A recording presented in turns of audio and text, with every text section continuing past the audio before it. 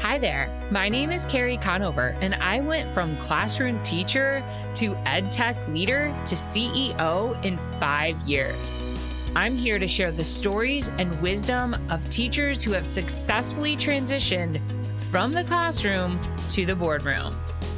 Let me help you let go of the guilt, start building your skills, and create your own path to a new career outside of the classroom. Welcome to Classroom to Boardroom. I'm so glad you're here.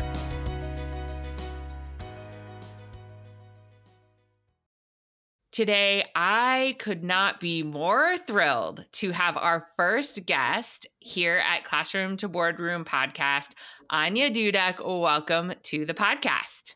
Thank you so much for having me, Carrie. I'm so excited. I'm excited because we have a lot of history together. We're going to get into some really good, juicy topics today. But I want to tell our audience why I asked you to be the first guest. There's many reasons. First of all, I just adore you as a human being. But we worked for a long time together, and we both went from kind of the classroom setting and then working. We took a little bit different paths after that, but we both worked at eSpark Learning together, and we both worked at Discovery Education together on the customer success teams. And so we have worked together a lot. I've watched you just grow in your personal life, and I'm so happy for you. So I'm glad you're here today so you can just share your story of going from the classroom to your amazing journey to the boardroom. Absolutely. No, thank you so much for having me. And I'm super excited getting ready for today. I was actually thinking we've almost known each other for 10 years. So it's crazy. Oh my gosh, that's nuts. Wow. Yeah. Well, we're going to talk about this a little later, but I can remember your interview for eSpark Learning like crystal clear. And I think you and I had like an immediate bond. So let's go back. Tell us your general career story. Where did you start and where are you today? Absolutely. So I started my career in the classroom. Like so many of us, I was a 10th grade writing teacher in Miami, Florida. And I spent 2 years in the classroom. I got into teaching because I really wanted to help students connect. Myself, I was actually ESL. My first language was Polish, and I was ESL until about 5th grade. So I wanted to become a teacher and work in the classroom to help others overcome the struggle that I faced in the classroom and with my own learning.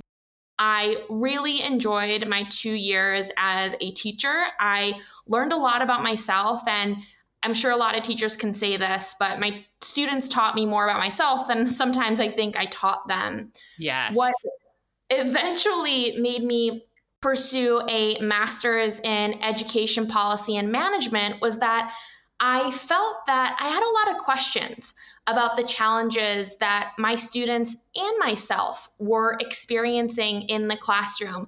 And I felt that I needed to learn more. I felt that I needed to learn more about our education system. I felt that I needed to learn more about the policies that drive our education system, and overall wanted to get more educated on this macro level. So I made the difficult decision to leave my students after a few years and get my master's in education policy and management in Boston. And during my time of getting my master's, I think a lot of teachers and folks can also connect to this, left grad school with even more questions than I came in with, and very little answers. So I decided to actually spend more time at the university, and I decided to work for the Center for Education Policy and Management and do a lot of education research.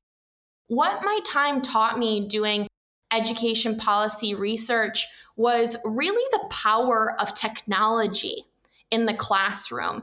And I was seeing over and over in a lot of the research, technology's ability to impact students and to reach students in areas where perhaps they could not be reached before. So it was a very clear stepping stone for me into my first job in education technology. And in comes that interview with Carrie Conover. Yes. Well, I have to interrupt you for a second because I wish you could see me right now. I have the biggest smile on my face because just hearing you speak, like you're just so smart and so articulate. And that is what struck me about you in that interview at eSpark. I remember you up there speaking. I think you were a little nervous, but you knocked it out of the park at that interview. I mean, well, thank you. So you interviewed at eSpark, and tell us a little bit about that role that you played there. I did. And looking at eSpark was strategic in the sense of I knew I could really add value with my time in the classroom. I knew I could add value having spent a few years doing policy research and understanding the landscape that is education. But what I didn't know a ton about was implementing technology at scale, right, in the classroom. As a teacher myself, of course, I had used educational technology, but for me, that was a little bit different than, creating an implementation plan for an entire school district. So the reason I went into ed tech again, and I looked at a startup specifically, eSpark, was because I knew I wanted to impact change on a much larger level. And I saw from the research that education technology was really helping to impact change for students. Now, coming into new industry, I thought that a startup in ed tech was a great place for me to get started because working at an ed tech startup, you wear a lot of hats. Yes. So I felt that I got to dive in right away and I got to learn a little bit about everything. I took on a number of roles, as you do at ed tech startups, and I very quickly got to know the industry and I very quickly got to know the role, which was a customer success manager. And after eSpark, I went on to work for a much larger ed tech company, Discovery Education, as you mentioned. And looking back on that experience, the way that I could describe my experience at eSpark, an ed tech startup, versus Discovery Education, a large ed tech company, if you will, was that eSpark laid the foundation for me to learn about the industry, to really learn about the customer success role within the industry. And then I was able to apply those skills at Discovery Education, where I got to specialize and get really good at a few skills with a certain type of school district and a certain type of district partnership. So there at Discovery Education, I really got to hone in and specialize on those skills. Anya, I wish it's funny for those of you listening to this that are enrolled in Classroom to Boardroom, the course. It's so funny, Anya, and you have not seen this course yet. I'm going to show it to you. So to the audience, Anya really has not seen this. That is almost quite literally what I say about my experience with eSpark and Discovery as well. Really? And it really, I mean, even to this day as an entrepreneur, all of those little hats that I wore at eSpark and we were shoulder to shoulder with the engineers building the product. And we just got to see everything. And it just made me so well-rounded. Yep. And then it's exactly what I said. When you went to Discovery, when you're at a bigger company, your job is more defined, I feel like. Would you agree with that? It's very clear what your job is. Whereas at a startup, yes, you have a job and it's pretty clear, but then everybody's kind of chipping in everywhere. Absolutely. Would absolutely agree with that. And again, you get to grow that expertise and get really good at a few things and specialize in them.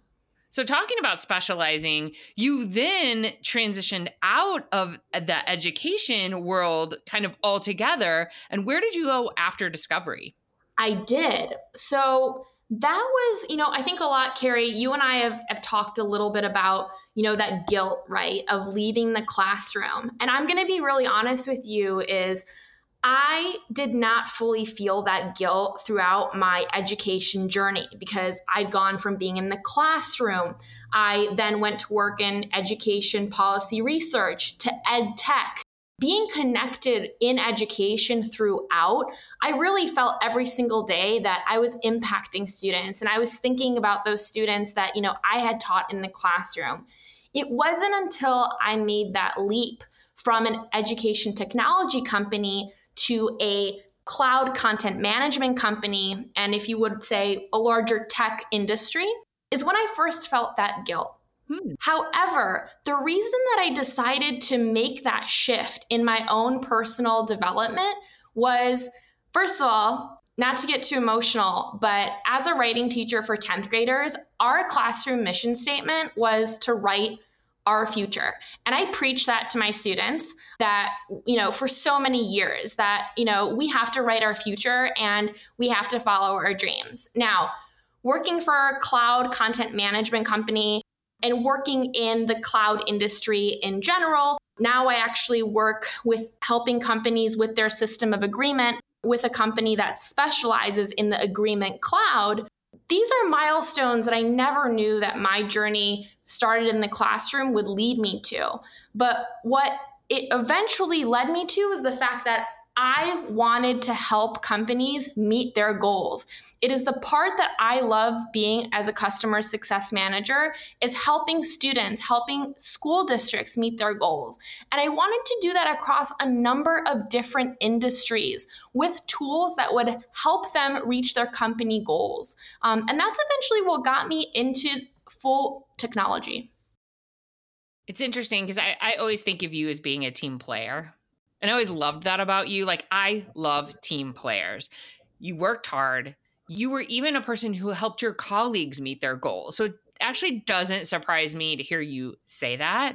And I'm really glad we addressed this guilt. I know I always say, like, I'm super proud of those years I spent in the classroom. And just because I transitioned out and I'm doing something else, it doesn't take away from the time or the students that we impacted while we were there. Absolutely. And I think that one of the things that really helped me along the way was working for companies in technology that have very similar minded values and culture to what I believe in. For example, the companies that I've been lucky enough to work for in tech have a huge emphasis on education and give back a lot to education. Also, if there's any suggestion that I can make to folks that are choosing to switch industries and perhaps leave their comfort zones is to finding companies to work for that are still very much aligned with your values and open up opportunities for you to give back with what you're most passionate about. I think this is such an interesting point too, Anya. It doesn't necessarily have to be their product. So I'm thinking of one of my favorite companies. It's a soap company, Pacha. I love, they have like amazing soaps and bath bombs and body scrubs. But their mission is obviously self-care, but they have a huge like charity arm of their company where they're donating to like women in Africa. And so I think that too, you can align yourself, isn't necessarily what the company is selling, but like what are they doing on the side to help others? That's where you could really align yourself to. Absolutely. Absolutely. I love that we talked about the guilt part, but let's move on from that because I think that's important. And I want to ask you this question. So if you look back on your career so far, how do you think you have grown or changed the most professionally? Wow, what a great question. Thank you for asking it. You're welcome. That's a great one. I think that as teachers, and I still consider myself a teacher at heart, we're lifelong learners and possibly a little bit of overachievers. I think that where I have changed the most is that I have learned to fail fast. And there's two parts to failing fast. The first is that failing is okay, that failure is a part of growth. And I'm sure that that's, not groundbreaking. I'm sure, many people have heard that before. But the second is really to do it quickly and to be able to pivot quickly from it. So failing fast is a huge part of myself that I have grown into. And learning how I learn, right? Because you can't fail fast without knowing yourself and knowing how you learn best. So that's a large part of the growth that I feel that I have experienced through a number of different industries now, working in customer success.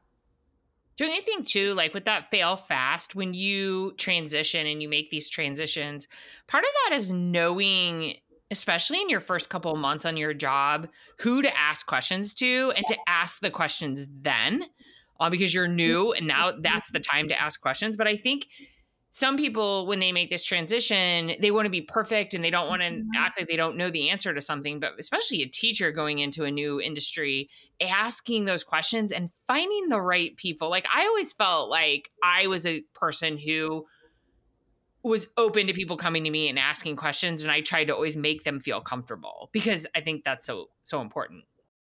And I think you touched on something else that's really important there, Carrie. And it's also this comfort level of knowing that you will never be the expert on everything, especially in an industry such as technology that is quite literally changing by the minute. It's impossible. It's actually impossible to be the expert on all parts of your role. So first of all, it's getting comfortable with that. And second of all, it's like you said, learning to know where to go to find those experts that are those content level experts that will have the answers for you.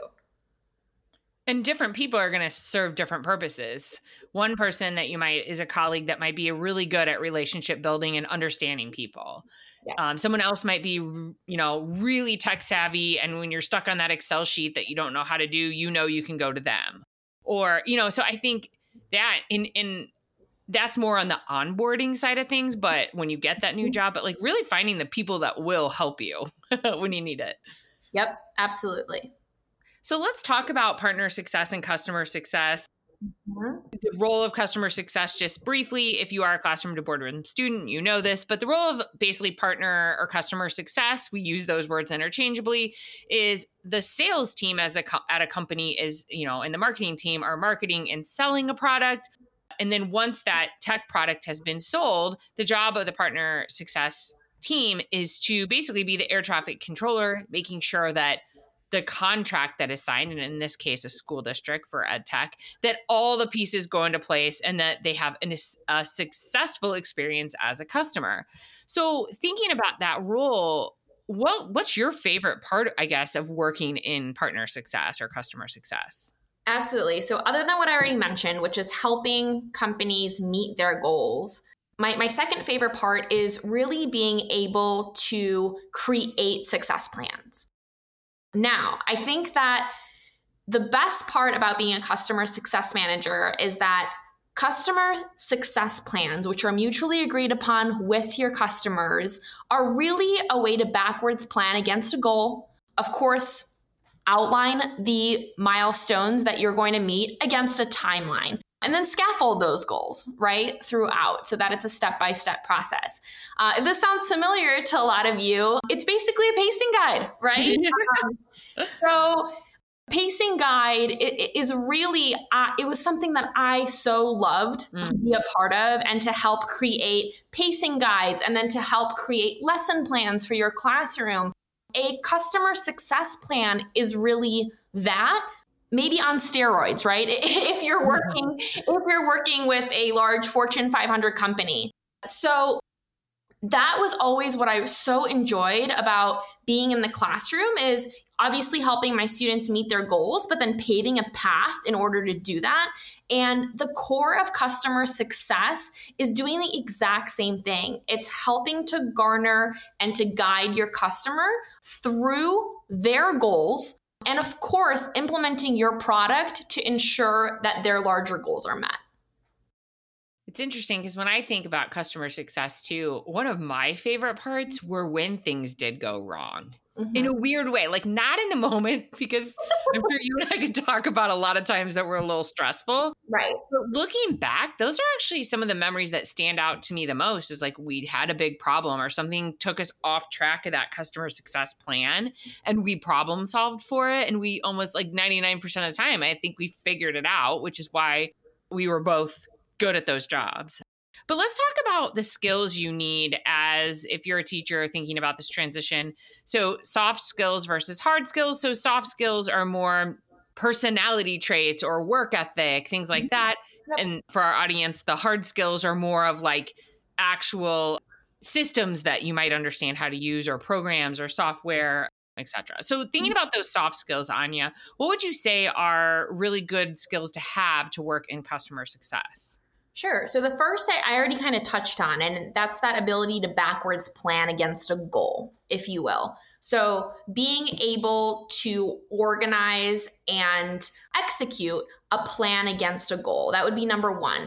Number two is relationship building for me. Being able to build rapport across customers and clients, and being able to navigate sometimes politically sticky situations or to be able to grow relationships with key stakeholders and being able to navigate getting to the right stakeholders so that decisions are made.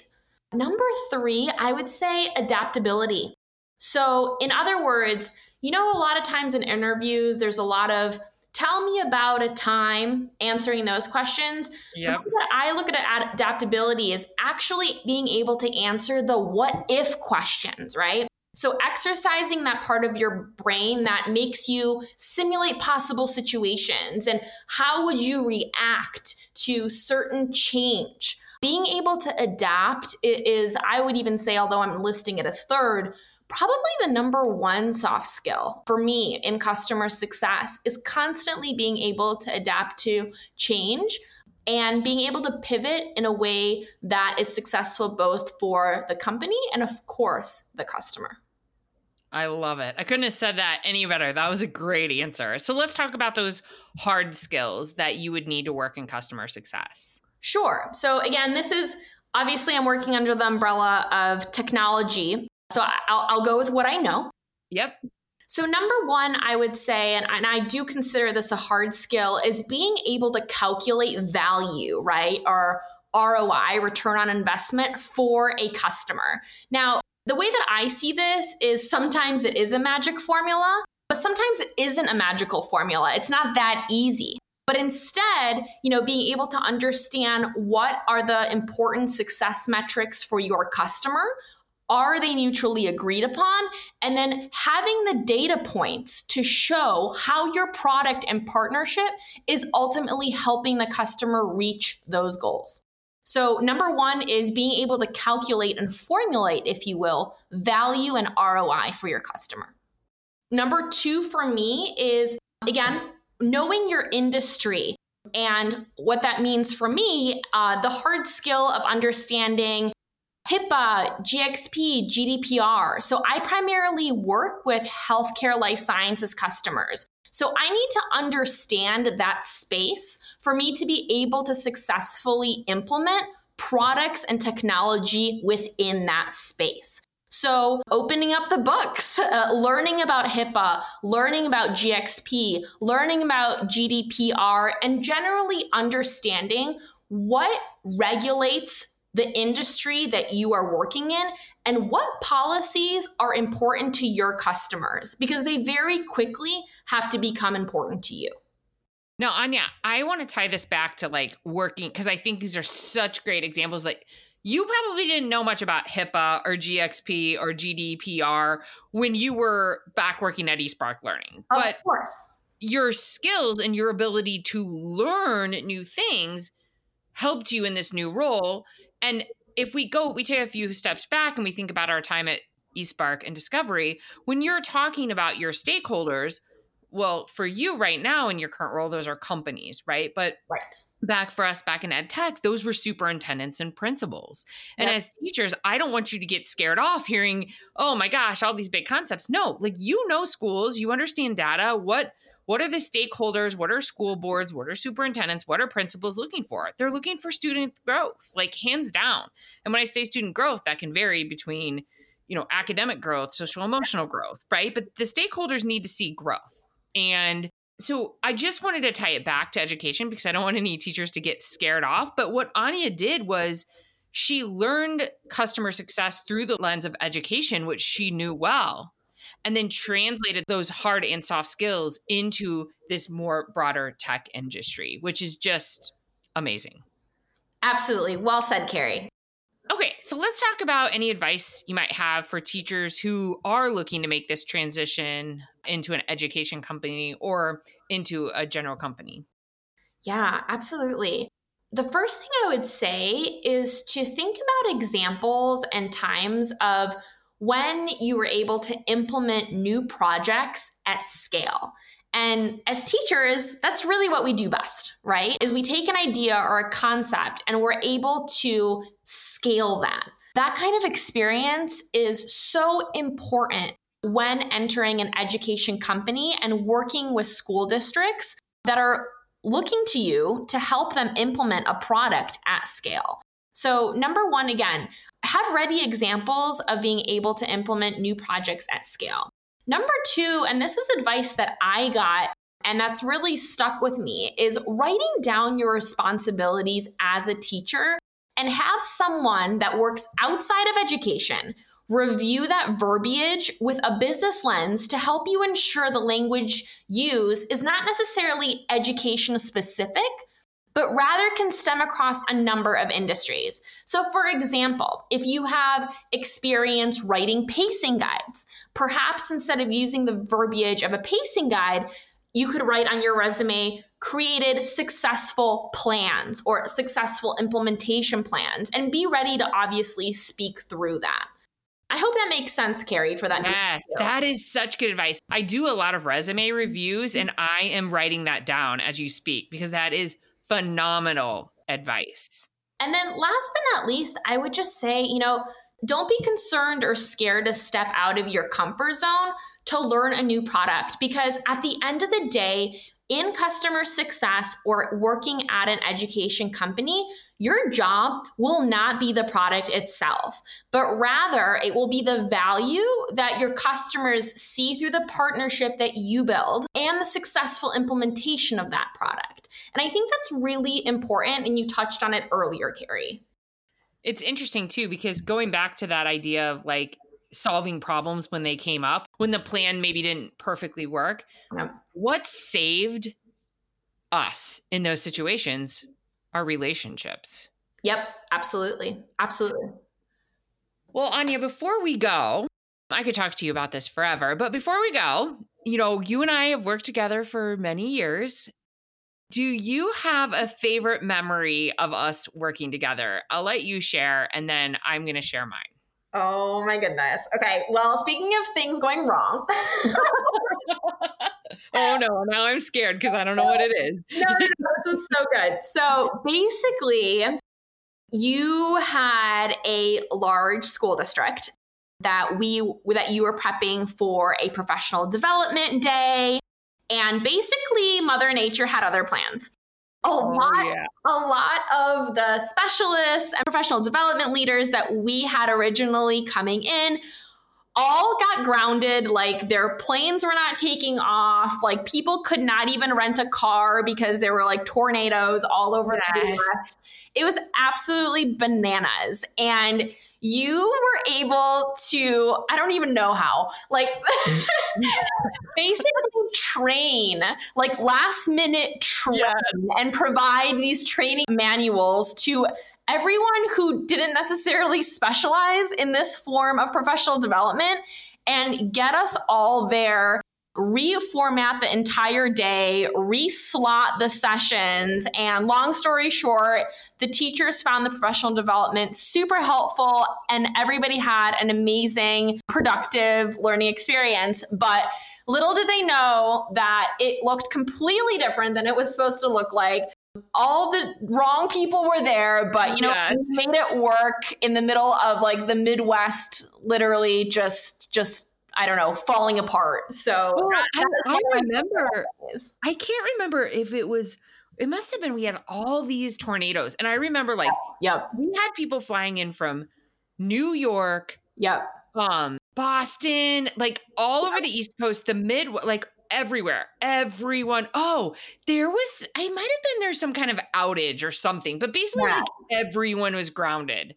And you were supposed to be there with me. I do remember that. And it's so funny because I just interviewed Karat Doshi, our old boss, for one of the Classroom to Boardroom masterclasses. And he brought up this same story, one of these similar stories. But no way. Oh, right. Yeah, not this exact one, but a same school district. But anyway, so this was a huge deal for our company. And so basically the only thing they could do was a bunch of people from Chicago jumped in like huge passenger vans and came down. And I remember we had interns that had started like 3 weeks prior and we were in the hotel lobby and I was just like, okay, here's all the documentation.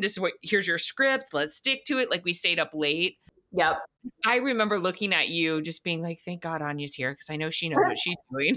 Marriott Courtyard, baby. Oh yeah, the good old Marriott Courtyard. But So it's funny, that story definitely came to mind because I have a really beautiful picture that we took, like a selfie of the group of us. Aw, that's great. I know After it. we were done, I have the biggest smile on my face. Like, I don't know how we just got through this, but we did. Yeah. But my favorite memory of you, actually, I have a lot of really good memories with you, but when you left eSpark before I did, so you moved over to Discovery before I did, and I Mhm. had actually interviewed at Discovery, was offered a position, and then decided to stay at eSpark another year. And Mhm. so a year later, I went back to interview again for a job at the customer success team. And the job that I was stepping into was a big role there as a director. And I remember calling you.